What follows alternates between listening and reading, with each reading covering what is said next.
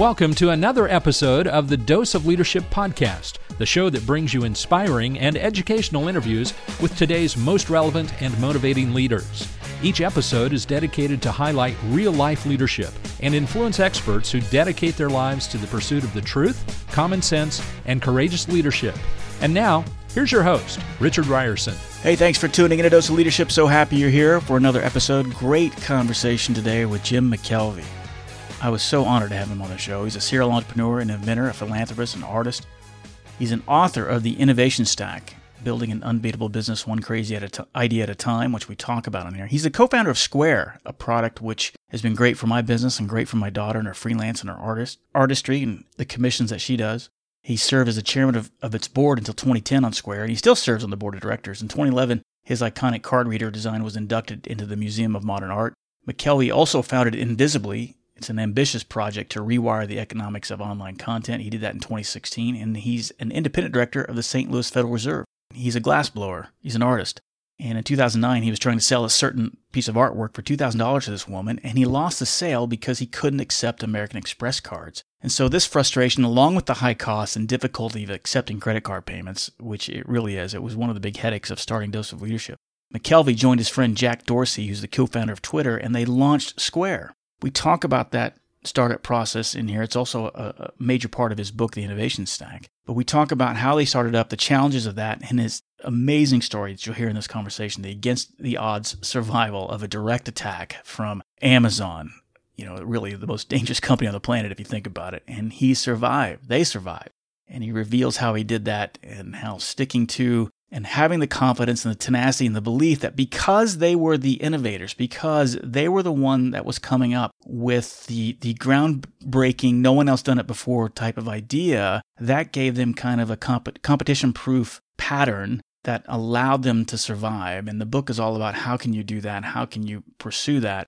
It's a great first-person look inside the world of true entrepreneurship and the mindset that's needed to do that, and the call to action for all of us, to the entrepreneur in ourselves, the leader in ourselves, to identify and fix unsolved problems and go for it and embrace that crazy idea and have the confidence. It really is the kind of foundation for surviving against all odds. It's a great conversation.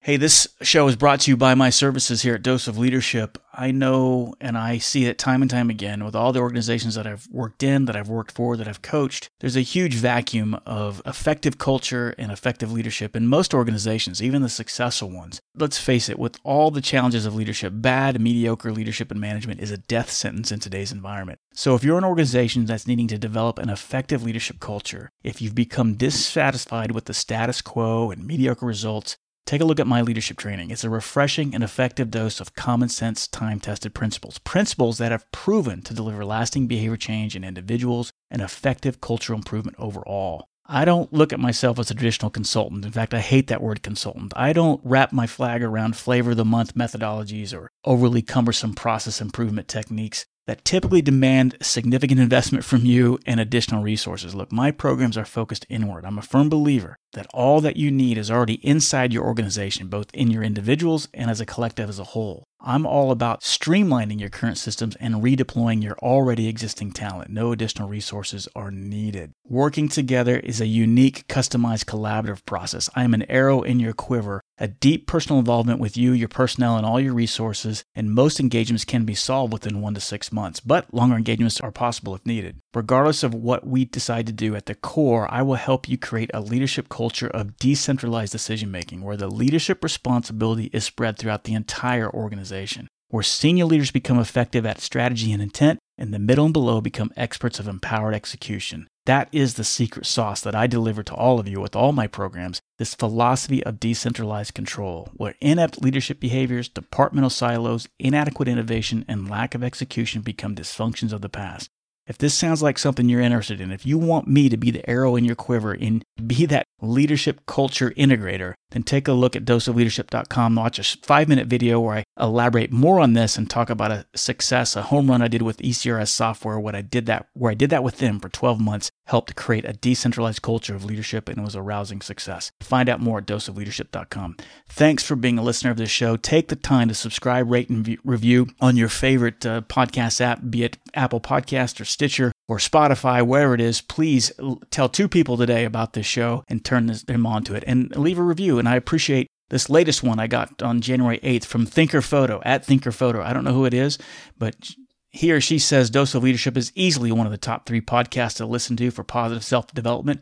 Thank you so much. Richard is a skilled interviewer who consistently hosts conversations with unique yet exceptional leaders. I also appreciate his monologue episodes where he generally confesses and analyzes profound lessons from his personal experiences. Thank you, at Thinker Photo. I appreciate that. Tell you what, at Thinker Photo, reach out to me directly at richard@doseofleadership.com. I'll give you free access to my Legacy Leader Blueprint course, a course that'll help you become a better leader.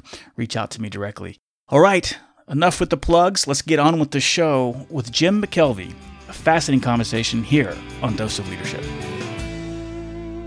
Jim, so excited to have you on the show. Welcome to Dose of Leadership. Thank you, Richard. This is going to be fun. I was excited when your publicist reached out to have me on the show, and I couldn't believe. I was like, man, this would be great, because I have been a user of Square, and I tell you, for a small-time operator like myself, it's just done wonders for the small business owner. So it's an honor to have you on the show. Well, it's fun to be here, and I just found out that you and I are both pilots. Yeah. So we've got some, more things in common than we knew. I know. I mean, it just kind of, we were like, for the listeners, we were talking before the recording, we just kind of found out that both of us have a passion for aviation. So that's very cool. Well, so are you an artist by trade? I was reading some things that you did some glass blowing. Would you consider yourself an artist? No, I never thought of myself as an artist. I was, I sort of thought of myself as a nerd and an engineer, and I got into art because I needed money. Strangely enough, when I graduated and started my first company, I didn't have any income, and I knew how to blow glass, which to me was more of a craft than an art. Right. But it turns out you get more money if you call yourself an artist. So I call myself an artist, and I show in galleries and I do all the art things. But at my core, I think I'm a guy who likes to build things, and glass is a wonderful material to work with. And I love working with it. And it's so much fun. As a matter of fact, I'm going into the studio today to make a retirement gift for a lady I worked with at the Fed. So it's been a passion, but I've never thought of myself as an artist, and I have very few black clothes. Well, so how did you get started in glassblowing? I mean, I've always been fascinated by that. There was I was watching on Netflix. I can't remember the name of it, dang it, but it was like a series that must have been on one of those channels. Oh, yeah. So Janus, who came in second in that series, is coming to my studio next weekend. Really? Yeah, and I met him 25 years ago in London. I mean, the glassblowing community is really small. I got into it basically because I needed money. And when I started my first company, I didn't have an income, and I knew how to blow glass, and I thought maybe I could sell my work. And it turned out I couldn't, because my work was pretty terrible. But it's amazing how good you can get at something if you decide, this is what I'm going to do for a living. Right. So I just woke up one morning. I was like, I got to pay the rent, and I better get good with a blowpipe pretty quickly. And so within a month, I had, upped the caliber of my work to the point where I could start selling. And then glass is really wonderful because it's such an interesting material that even if your work isn't technically perfect, the object you make is still many times beautiful. So I was able to sell a lot of stuff as I was improving my skills. And then once my skills got to a point where I could actually support myself, I had a really good gig. Much like you were telling me how you get to fly airliners, several days a month, and it's a really good gig. I was able to go into the studio at nights and on weekends and make enough work that I could support myself. And then so during the day, I could work on my companies. That's amazing. I love that. The idea is like, man, I needed money. So what did I have to do? Glass blowing. It seems like it's the reverse. It's like you've got the artist who's like, I'm going to be this professional glass blower, and they do something else to support that. It's kind of flipped, right? And so what was... Yeah. So glass is weird because glass is about risk. And when you are working with glass, the ability to make a shape is proportional to the heat that you're able to manage. In other words, the hotter you get the glass, the softer it is, Right. which means the easier you can form it into different shapes, but the harder it is to preserve those shapes because it gets very delicate. It wants to collapse. So the better glass blowers work very, very hot. And as you begin to improve your skill, you work faster and faster and faster. And a funny thing happens. The better you get, the higher the quality of your work is, but also the higher the quantity because you're working really fast. So a piece that, let's say I'm a beginner and I make a piece and it takes me an hour. A professional would make that same piece in 10 minutes and it would look better. So the professional is not only making better stuff, they're making more of it. So in glass, at some point, you hit this inflection point where you just start making a ton of really good stuff. And at that point, almost always you end up sales constrained. In other words, you're able to make so much stuff that you're not able to sell it. So in my case, I was able to build a network of galleries around the country to sort of handle my production. And then I just go into the studio and crank stuff out. And I do it to this day. That's cool. And so was this in college, pre-college, post-college? When did you start this? I started senior year of college, and then I did it post-college because I needed money. I mean, it was literally one morning I woke up and I didn't have a job, and I said, "Man, Jim, how are you going to pay the rent?" And the answer was, I didn't have any marketable skills. Oh my gosh. I thought, well, maybe I could make some money selling glass, and it turns out that I could. So that's how it all started and continues to this day. I love that. What was the dream in college? I mean, what were you majoring in? What were you hoping to do? What was the idea? I didn't have much direction. I started as an economics major, then I switched over to the engineering school, and I did degrees in both economics and computer science. I wasn't a particularly good computer scientist, but I was able to learn enough to get really frustrated with computers. Right. And then I realized that there were no good textbooks. So when I was in college, I actually wrote a computer textbook to replace the text that had been published by my professor. So I kind of got on the wrong side of the department chair by replacing his text with one that I wrote. So then he and I got into this sort of fight for a couple of years. There was a student writing textbooks, and it was this sort of big drama at Washington U. But I got this really funny thing out of writing a textbook when I was an undergraduate, and that was people thought I was a lot better than I was. So they thought I was a really good computer scientist because I had 2 textbooks published. But in fact, what I was is just a guy who worked really hard. And so what happened was I got invited to be on all the good teams. And what I learned really early was how to be a member of a team where I was sort of the weakest link. And I learned how to work with people and make them more productive. And that was sort of the skill that I brought out of the engineering school. I didn't learn a tremendous amount of sort of technical stuff, but I learned really well how to work with people who were brilliant on teams where I was, not as smart as my colleagues. Well, and looking back, I mean, that's the more in demand or more valuable skill. I think when you're in the middle of it, I agree with you. I was a computer science major too. And I think a lot of us, it goes to kind of the myth that it's the talent is what's going to drive success. And the talent really doesn't equal success. It's a given, right? You got to be good at something.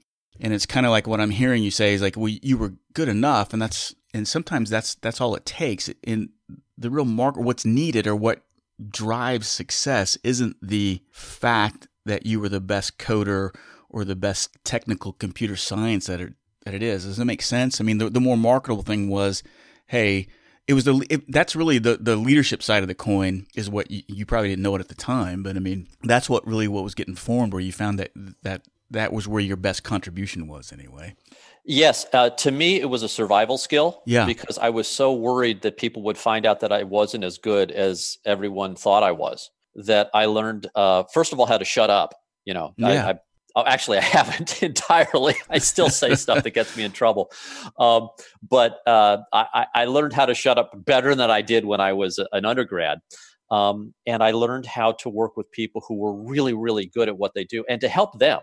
One of the things that I find in all the companies that I start now is that I'll collect around me people who are really, really good at stuff. And then I turn into essentially their servant. I will get them the resources they need. I'll do anything to get the people who are working with me the tools and colleagues that will make them successful. And that's sort of the mode I naturally go into. And that began as a survival skill. That began because, I was put on these engineering teams that had these projects that I couldn't begin to handle by myself, but I collected people around me who could do it. And then I would have to work to make sure that they were able to, to do their best. And it turns out that's a pretty good skill to have. Man, that resonates with me deeply because I think back, I know exactly what you mean.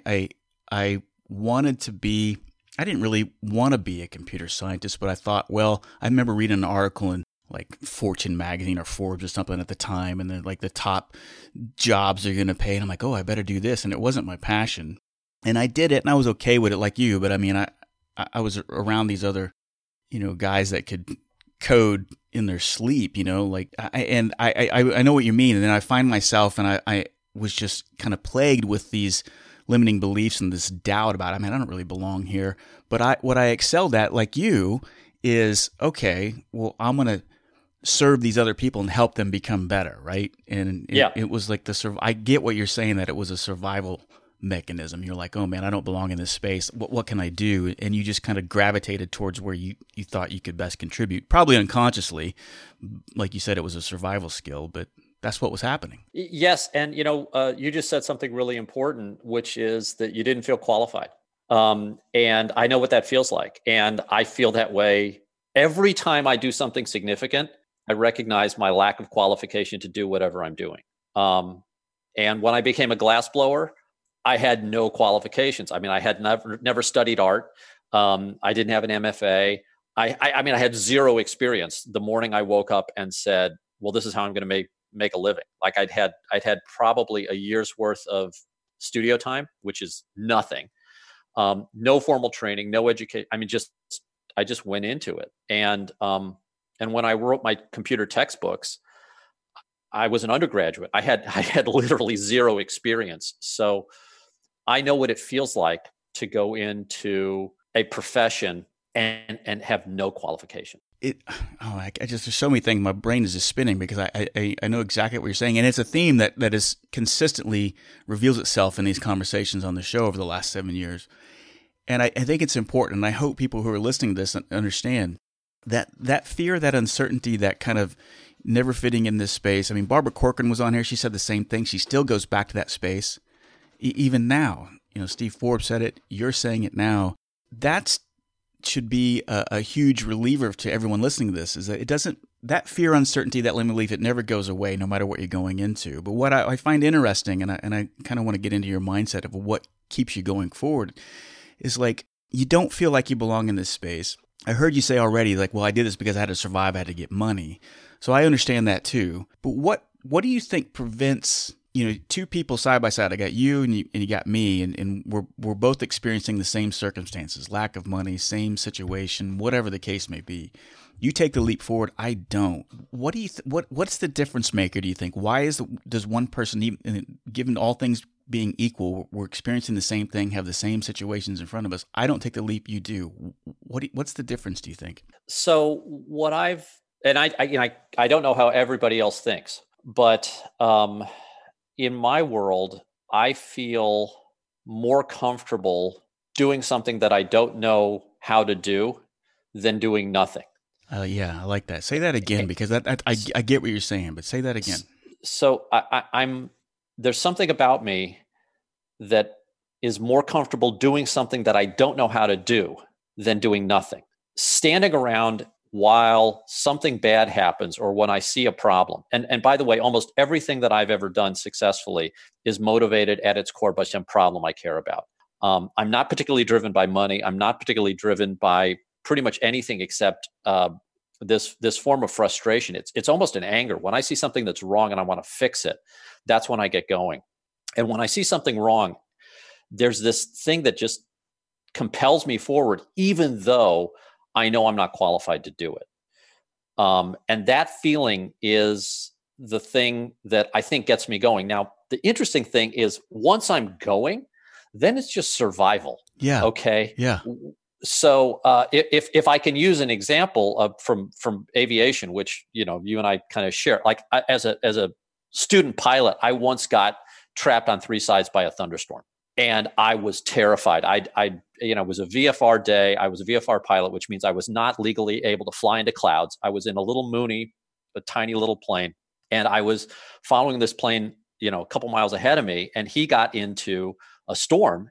And all of a sudden I looked around and I realized I was trapped on three sides and I had to get down fast. And I was terrified.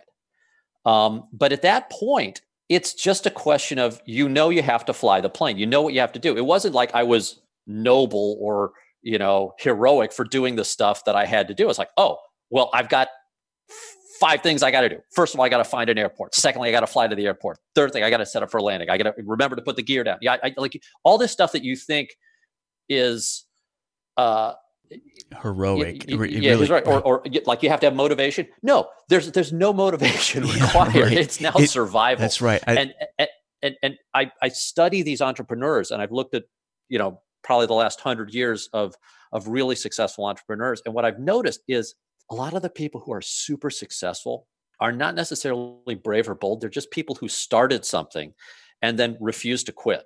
That is such a salient point. I love that you brought. You're so true, because the hardest part is actually is starting that something. But once you start, you're absolutely right. It actually becomes somewhat easy. It's because it's kind of like another aviation analogy, like Sully landing on the Hudson, right?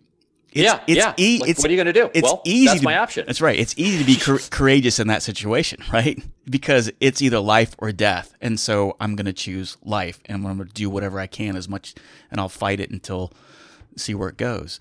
Yeah. You just sucked a bunch of Canadian geese into both engines. Now what are you going to do? And there's a river. So put it down.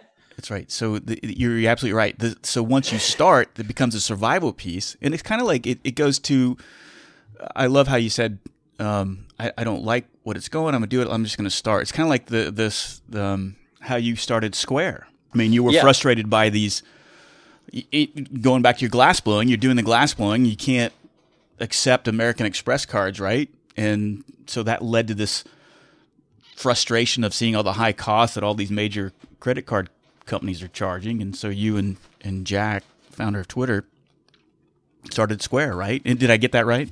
Yeah, you nailed it. And it was exactly right. I was in my studio trying to sell a piece of glass. I couldn't take the sale because the lady only had an American Express card. I lost the sale. I got upset. And then ironically, Jack and I had already agreed to start a new company. We'd hired a team to begin. We had our first employee starting. And we were looking for an idea. We had another idea that we were going to pursue. And then I lost the sale and I got mad. And I said, man, this is something I'd like to fix, because I knew what it was like for me as a small merchant to lose sales because I couldn't take a credit card. And this wasn't the first time that had happened, but all of a sudden, Jack and I are deciding to start this new company. And I said, boy, here's a problem I really care about. So I pitched Jack on the idea. And a couple of days later, we just decided that was going to be the focus of our new company, and that's what became Square. So and I think you talk about this in your new book, The Innovation Stack. How did we talked about taking the leap. You took the leap. Okay, now it's survival. I mean, the whole Square story is that, right? It's a survival story, is it not? Well, it is in the beginning, because when we started Square, we realized very early, as a matter of fact, the first full day of work, I realized that we were breaking a bunch of rules and a couple of laws. And as we dug further, I eventually counted 17 rules, regulations, or laws that Square was violating with each transaction. Holy cow. And so this was this moment where we looked at it, and sometimes when you're doing something new and innovative, you say, well, why hasn't anybody else done this? And in our case, it was pretty obvious, because there were all these regulations to prevent exactly what we were doing. And so we spent 3 weeks getting all of our tech working. So that was the credit card reader, all the software, the decode, the servers, moving money. We literally had a product that would swipe a credit card and put that money in a bank account, fully operational in 3 weeks. It took us 18 months to get that system compliant with all the rules and laws. Holy and in most cow. cases, we had to change our system to become compliant. But in some cases, we actually had to change the rules.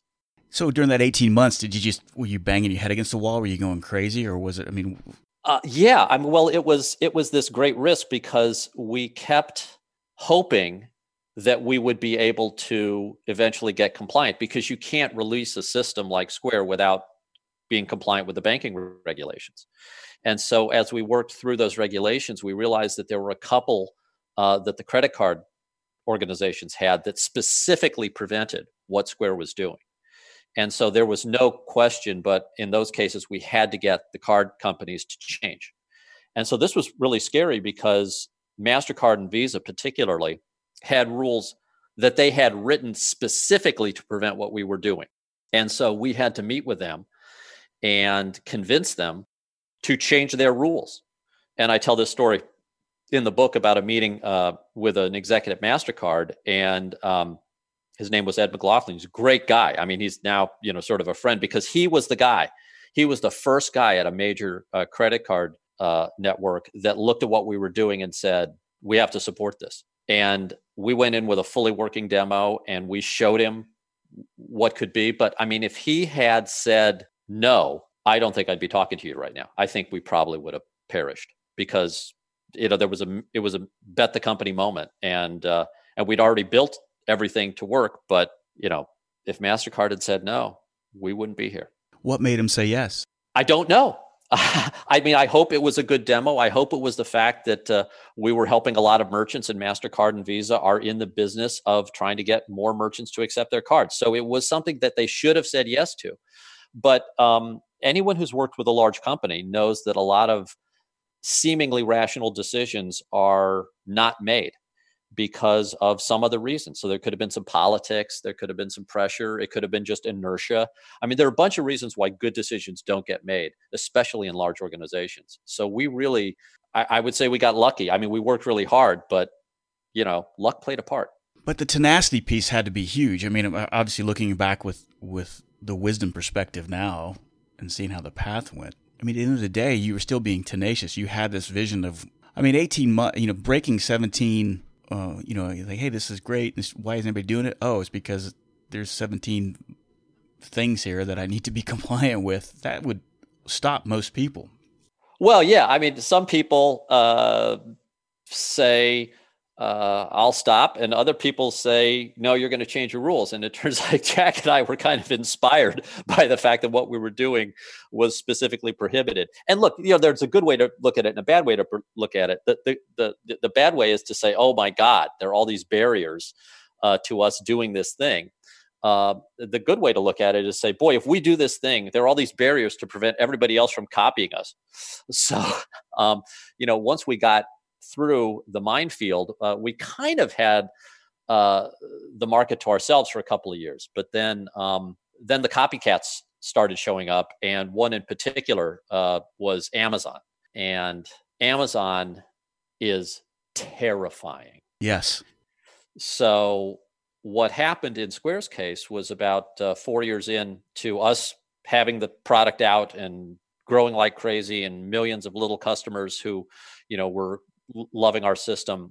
Amazon came out with a clone of our product. They copied our software. They copied our hardware. I mean, they made a couple of changes which they thought improved the system, but their basic move, which they've executed flawlessly in dozens of other industries, is they copy what you're selling. They undercut your price by 30%. They add the Amazon brand to it. They add whatever other things they can bundle in. In Amazon's case, they added live technical support, which Square didn't have at the time. We have it now, but we didn't have it back then. And then they watch you die. Right. Or they swoop in and buy you. And I found a dozen companies that they had done this to, and every time it worked. Every time Amazon just ended up owning that company or just owning the market. So when you go ahead. No, please. I was going to say, so when you found Amazon fixing bayonets, and they're they're on your front line, are you digging in? Are you scared? Are you talking about compromise? Are you talking about surrender? What is it? What was the mindset? So, I mean, first there's that, sort of cold feeling of panic. where you realize you're really in trouble and there's not much you can do. We then had several meetings, in the company where we discussed what a potential response to Amazon would be. And I went out immediately looking for examples of companies that had beat Amazon. I thought, well, maybe we can copy the solution from somebody else who's, shown us how to slay this dragon. And nobody had done it. I mean, I couldn't find anybody. And then the funny thing, Richard, was we looked at what we were doing, and everything we were doing, we thought we should continue doing, including keeping our price where it was. So our price was 2.75%. It was a flat fee at the time. And Amazon was like 1.9 something percent, like 1.95, or they were under 2%. They were about 30% lower than our price, which is their standard move. They always, right. For some reason, they always undercut you by 30%. We looked at this and we said, we're not going to change anything. We made an active decision to not change a thing. In response to Amazon, we didn't do anything. And that was really funny, because the reasons we were doing everything, when you traced it back to its core, were to serve our clients. So we had a rate that allowed us to serve our clients. And if we had cut our rate artificially low, we would not have been able to survive and serve our client. And if we had changed the way we did anything, even including our hardware, we would not have been serving our clients the way we thought was best. So we didn't do anything differently. And then, of course, it went on for a little over a year. And then one day, Amazon just suddenly quit. They just said, we're out. And by the way, I got to give Amazon props on this. They were so cool about the way they quit. When they gave up the credit card processing market, they sent all of their customers a Square reader. Really? And said, yeah, Amazon's not going to do this anymore, but you should go to Square. So Amazon ended up helping us at the end. But so I mean, I have to say, hats off to the way they finished that. But oh my God, it's so terrifying. And after we won, I was bothered by the question, why did Amazon win?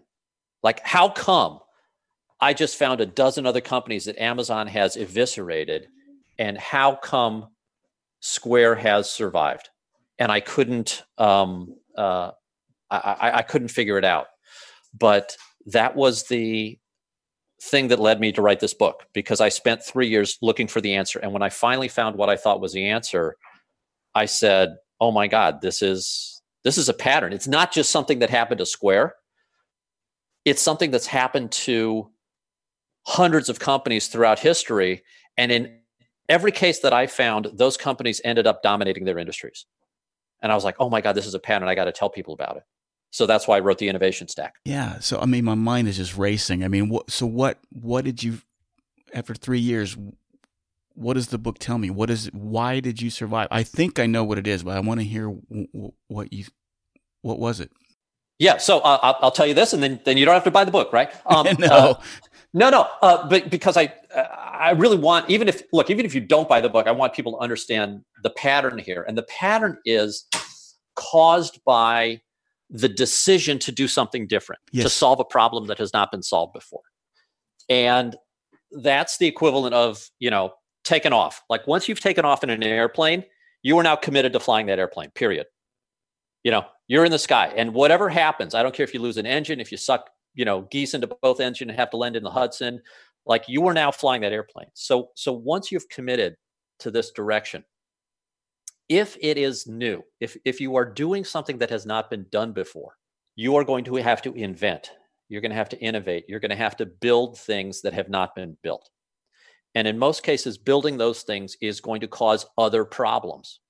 And therefore, you are going to have to build yet more things, assuming those are new problems to the world. And in Square's case, because we were trying to serve artists and small businesses and people who, didn't have the credentials to work with the existing banking system, we had to build not just new hardware and software, but new underwriting, new client service. We had new refund policies. We had 14 things that were different about Square. And what I realized was even Amazon, as powerful as they are, had trouble copying all of those 14 things simultaneously. As a matter of fact, some of them they really couldn't copy because they were things that had evolved over 3 years that you just can't overnight. Like, for instance, if you are trying to fight fraud and you don't have, a couple 100 million transactions to train your systems against, the fraud will kill you. And I don't know if Amazon, faced problems like that, but my guess is that they weren't able to do the 14 things that we did in the time that they gave themselves. And so that, to me, was the thing that allowed us to survive. And that's what I call an innovation stack. It's this interlocking set of inventions. So, I guess we keep talking planes. So let's talk about the first plane, right? Let's talk about the Wright Flyer. Let's talk about this thing that first put man in the sky. And everyone looks at it and says, oh, well, the Wright brothers, kind of figured out the airfoil. That was their thing. But that wasn't the only thing, right? First of all, they had to get an engine, right? And the engines were too heavy. So they had to make an engine out of aluminum, which had never been done before. So they get this, sort of high horsepower to weight engine, and then it has to turn propellers. Well, nobody knew how to build a propeller, right? So they have to invent the propeller, and they have to figure out all the drive systems, and then they get in the air, and now they have to figure out how to steer, because nobody knew how to steer in the air, because, well, nobody had been in the air. And then once you're in the air, you got to figure out how to land, but nobody figured that out because, well, nobody had been in the air. So all of the things that you think of as an airplane are little inventions that relate to each other. So, okay, you put this engine in, but now it's heavier. So now all your structures have to be heavier. So, you're inventing and inventing and inventing. And if you look at the history of not just business, but just the way humanity moves forward, you see at the beginning of every major invention, there is this thing that I call an innovation stack that is a series of interlocking inventions. And if you create one of those, you end up being almost always the dominant company in the market.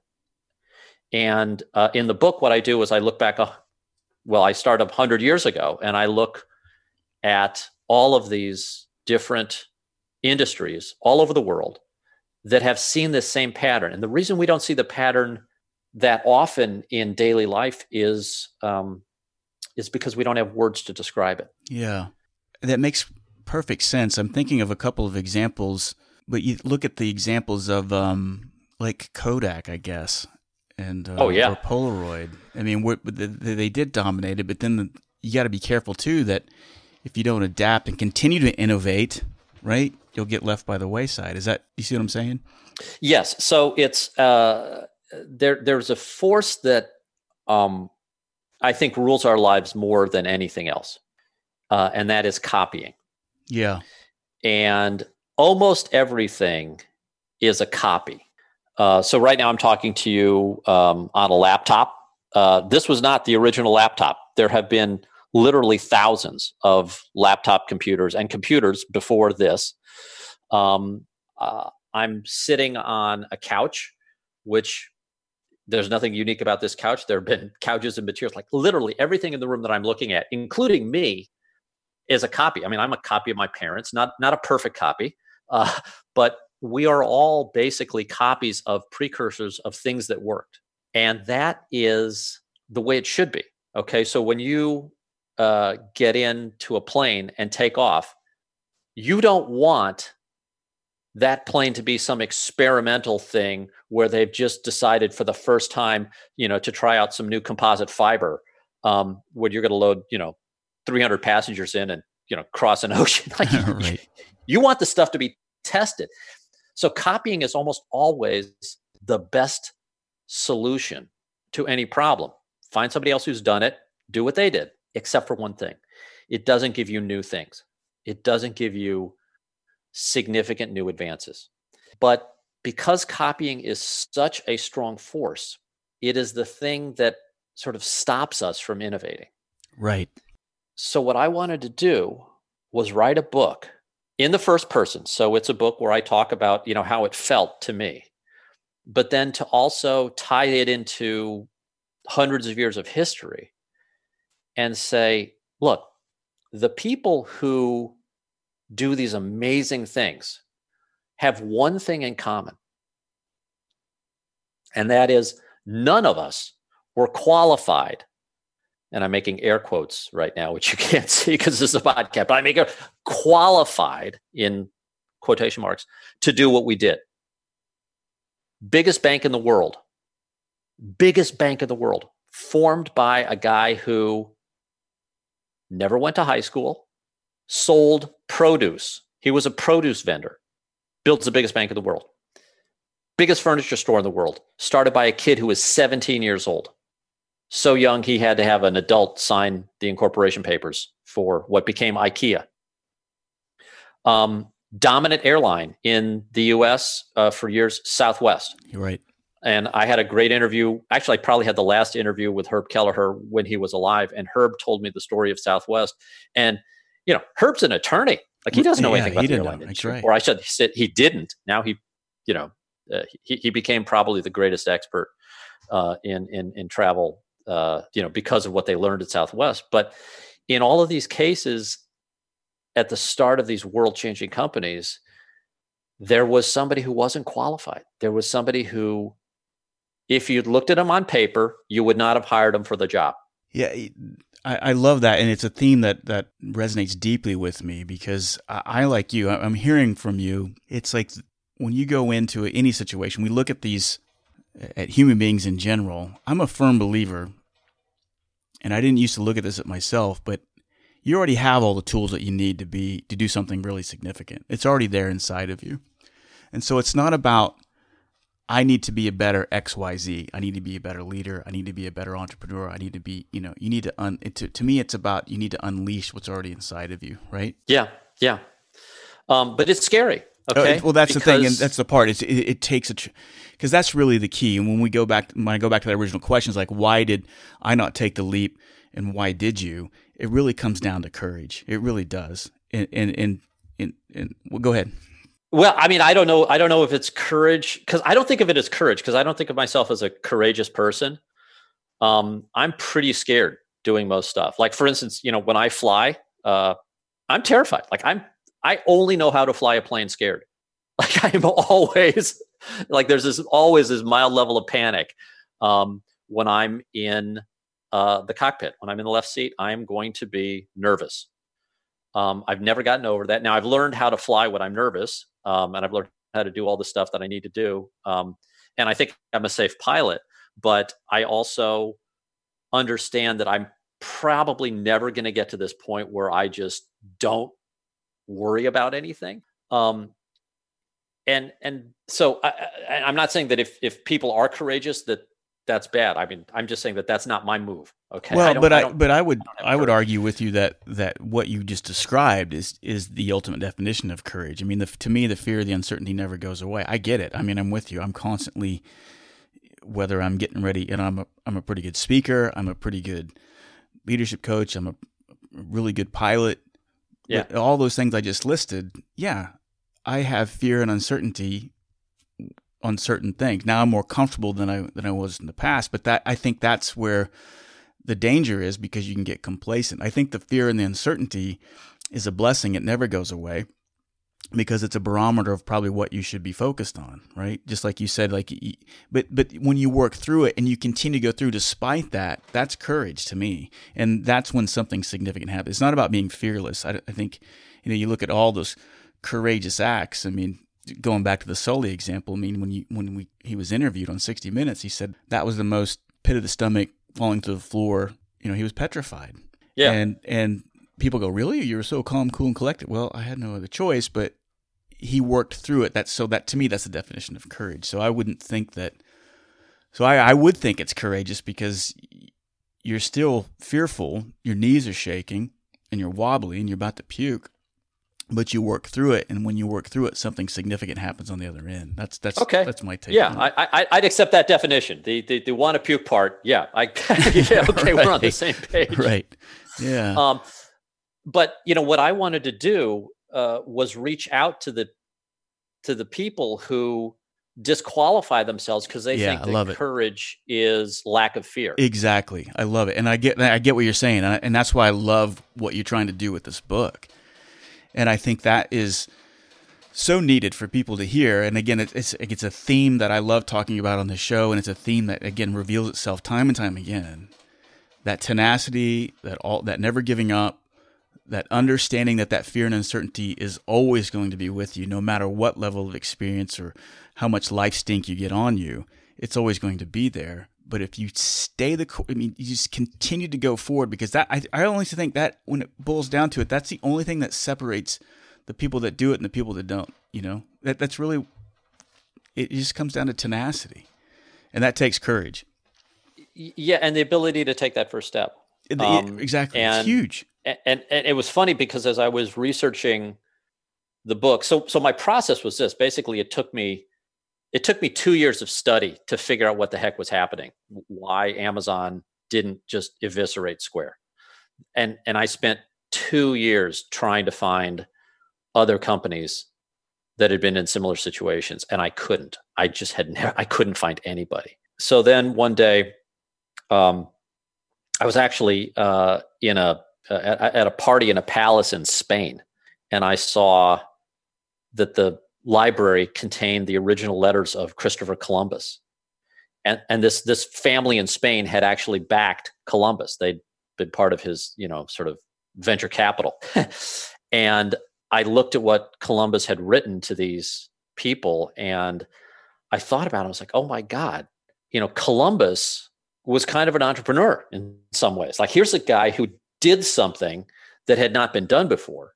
Yeah, big time. I mean, if I do something and my company fails, I don't die. But if Columbus sets off sailing in a direction that nobody has really returned from, and keeps going until he hits some new piece of land that nobody has found, then if he's wrong, he's dead, and everybody who's with him is dead. And I thought about that, and I was like, oh my God, this guy was facing similar types of problems, with 100 times the implication. And when I realized that Columbus was, sort of struggling with the same stuff, I thought, oh my God, well, that's the answer. I just need to look back in history. And so I started looking back in history, and that's when I saw all these companies who had this same phenomenon occur at their start. And that's why I wanted to, sort of explain this, because look, if you want to be successful in business, do something that's already been done. Okay. You want to open a coffee shop? God bless you. There are lots of coffee shops. Okay. You can figure it out. You can go to a coffee trade show where you can see the different ways people have done it. You can go to trade shows in most industries and figure out from experts, from people who've done it successfully, how to do something. And you can do that again. It can be management consult. You can pick almost anything that's been done and find an expert, and they will give you a formula and you execute that. That is going to give you success in business. If you want to do something that has not been done before, if you want to solve a problem that the world has not figured out how to do yet, now you're in the world of entrepreneurship. And by entrepreneurship, I mean what the original definition of entrepreneurship was, because there was a old economist, Joseph Schumpeter, who coined the term, or basically popularized the term entrepreneur, because at the time he needed a word to describe something different than business. Business was this sort of rational, sane thing where, you could present pro formas and have a business plan and people understood and the investors would back you. Entrepreneurship was this thing that hadn't been done before, was this sort of crazy behavior. And so what I wanted to do was shine a light on what it's like to do something that hasn't been done before. And what's that, how is that different? And it turns out it's different in a bunch of ways. I love that you I've never really had entrepreneurship put in that perspective, but you're absolutely right. And if I go out and start a coffee shop. It's been done a million times. Yeah. I'm not necessarily, and again, it's not to say, hey, you don't belong in the entrepreneurship club. I think sometimes I see that, right? Like, but you're absolutely right. Entrepreneurship is something different. Creating Square, doing something innovative is more of the definition of entrepreneurship than someone who's going to start the local cafe on the corner, right? Doesn't mean that I hate. Yeah, it's awkward. It's awkward to sit there and divide business into two categories. One is businesses that have been done and the solution is known, and the other one is businesses that have not been done and the solution is unknown. And it's a little bit insulting because we tend to put a lot of value on words like innovation and doing things new and independence and all that stuff. Those tend to be words that are really valued. Originality, people like to be original. But here's the thing. That's not right. Like, if you want to be successful, you are much, much, much more likely to be successful as a business person than as an entrepreneur. Okay. If you do something that is known, so I opened a roofing company. Okay. Just one of the things I did. Guess what? I copied everything. I hired the same crews. I used the same 3-tab shingles. I did everything that a roofing company is supposed to do. Okay. And I didn't invent a thing in my roofing company. And I had a roofing company, and you know what? The roofing company made money. Okay. That was a roofing company. And it was, I won't say a guarantee success, because nothing's a guarantee, but there was nothing in the roofing company that I had to solve originally. I just had to find somebody who knew how to do that. And that was a perfectly valid business. Starting Square, we wanted to find something that we could copy. It's just that because of the problem that we had chosen the goal of allowing individuals and very small businesses to accept credit cards. And nobody had ever done that. And so none of the tools existed. So all of those tools had to be built. They first had to be invented, and then we had to fashion them. And because of that, we were forced to be inventors. Forced to be. And I'm saying forced to be because, like, it's now survival. You take off in the plane. Okay. So the stupid thing you do is you take off in the plane. Okay. And once those wheels are off the runway, you are literally, let's say you're in the plane with yourself. Okay. Just let's not kill two people here. But if I take off in a little plane by myself, the second the wheels are off the runway, I am the pilot in command. I'm the guy who has to make the decisions. Okay. And at that point, it's just do the right things. Make your decisions. Square was a situation where we chose to do something that had never been done before. And because of that, we could not copy our way to success. We had to copy. We copied what we could, but a lot of stuff we had to invent. And we invented so many things that it became this stack of innovation that ultimately protected the company and, drove what I think was the majority of Square's success. I can sit here and talk to you for hours about all of this stuff. I can't believe that we're almost approaching an hour talking. It's just amazing how quick it goes. When the book comes out in March 20th.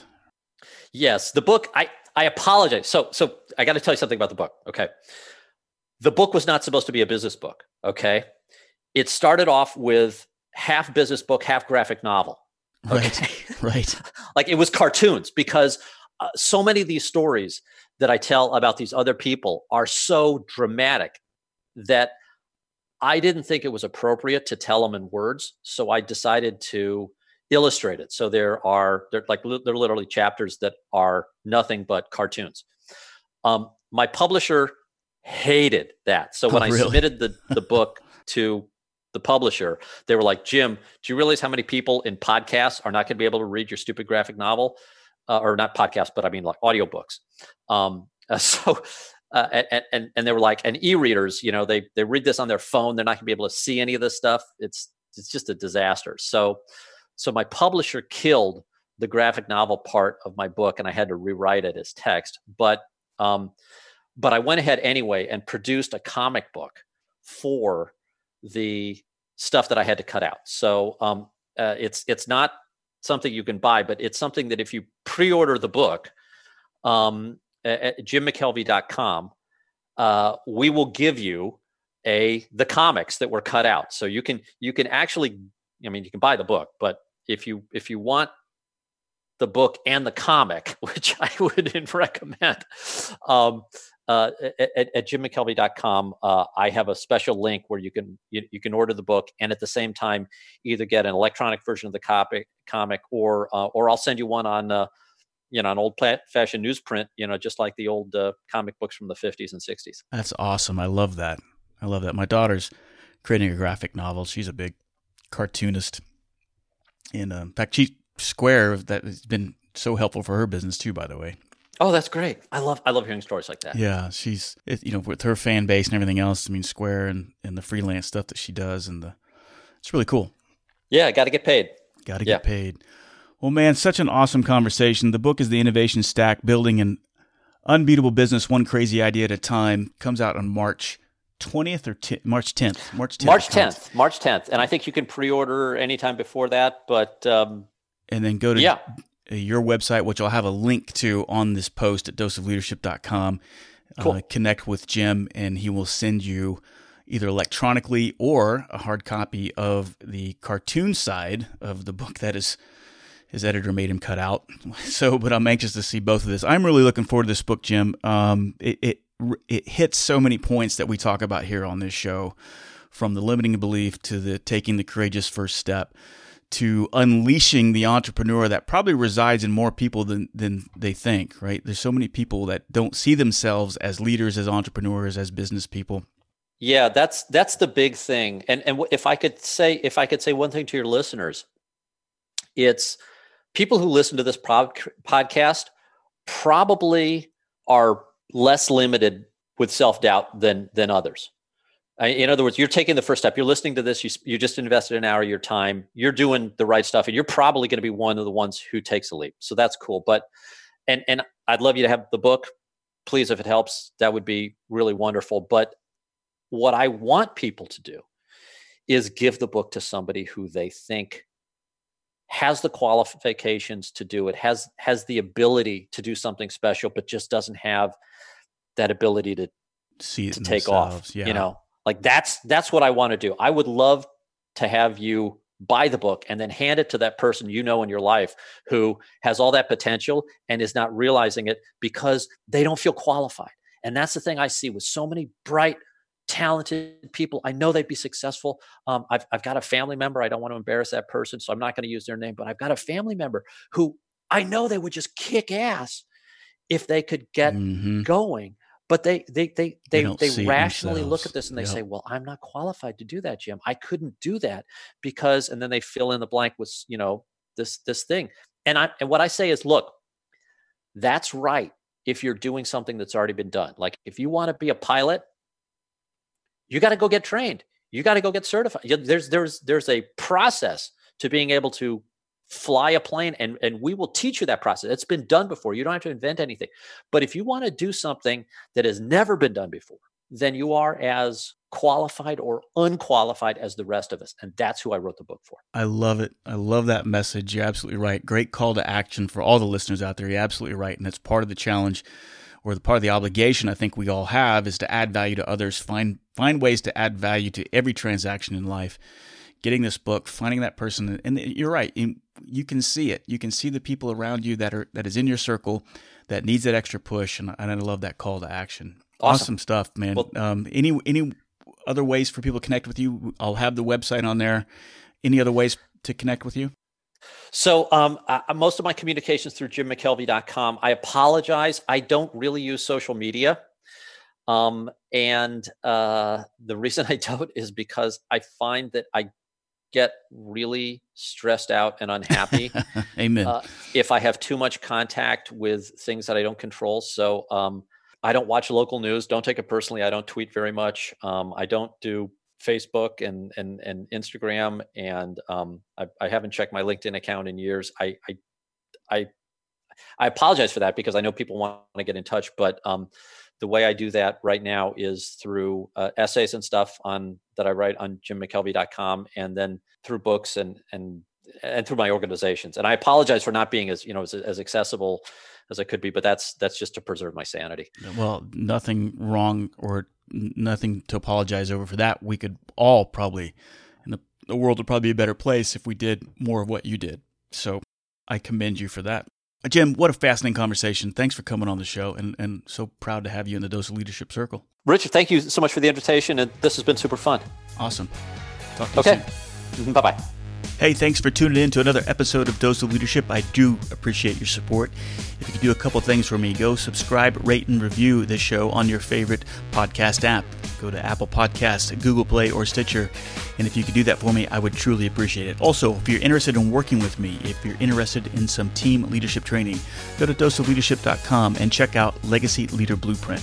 I understand how difficult it can be to get effective leadership training for your team. It never seems like you have the time or the budget. My course, Legacy Leader Blueprint, solves that problem. Quality leadership training that doesn't disrupt your busy schedule or break your budget.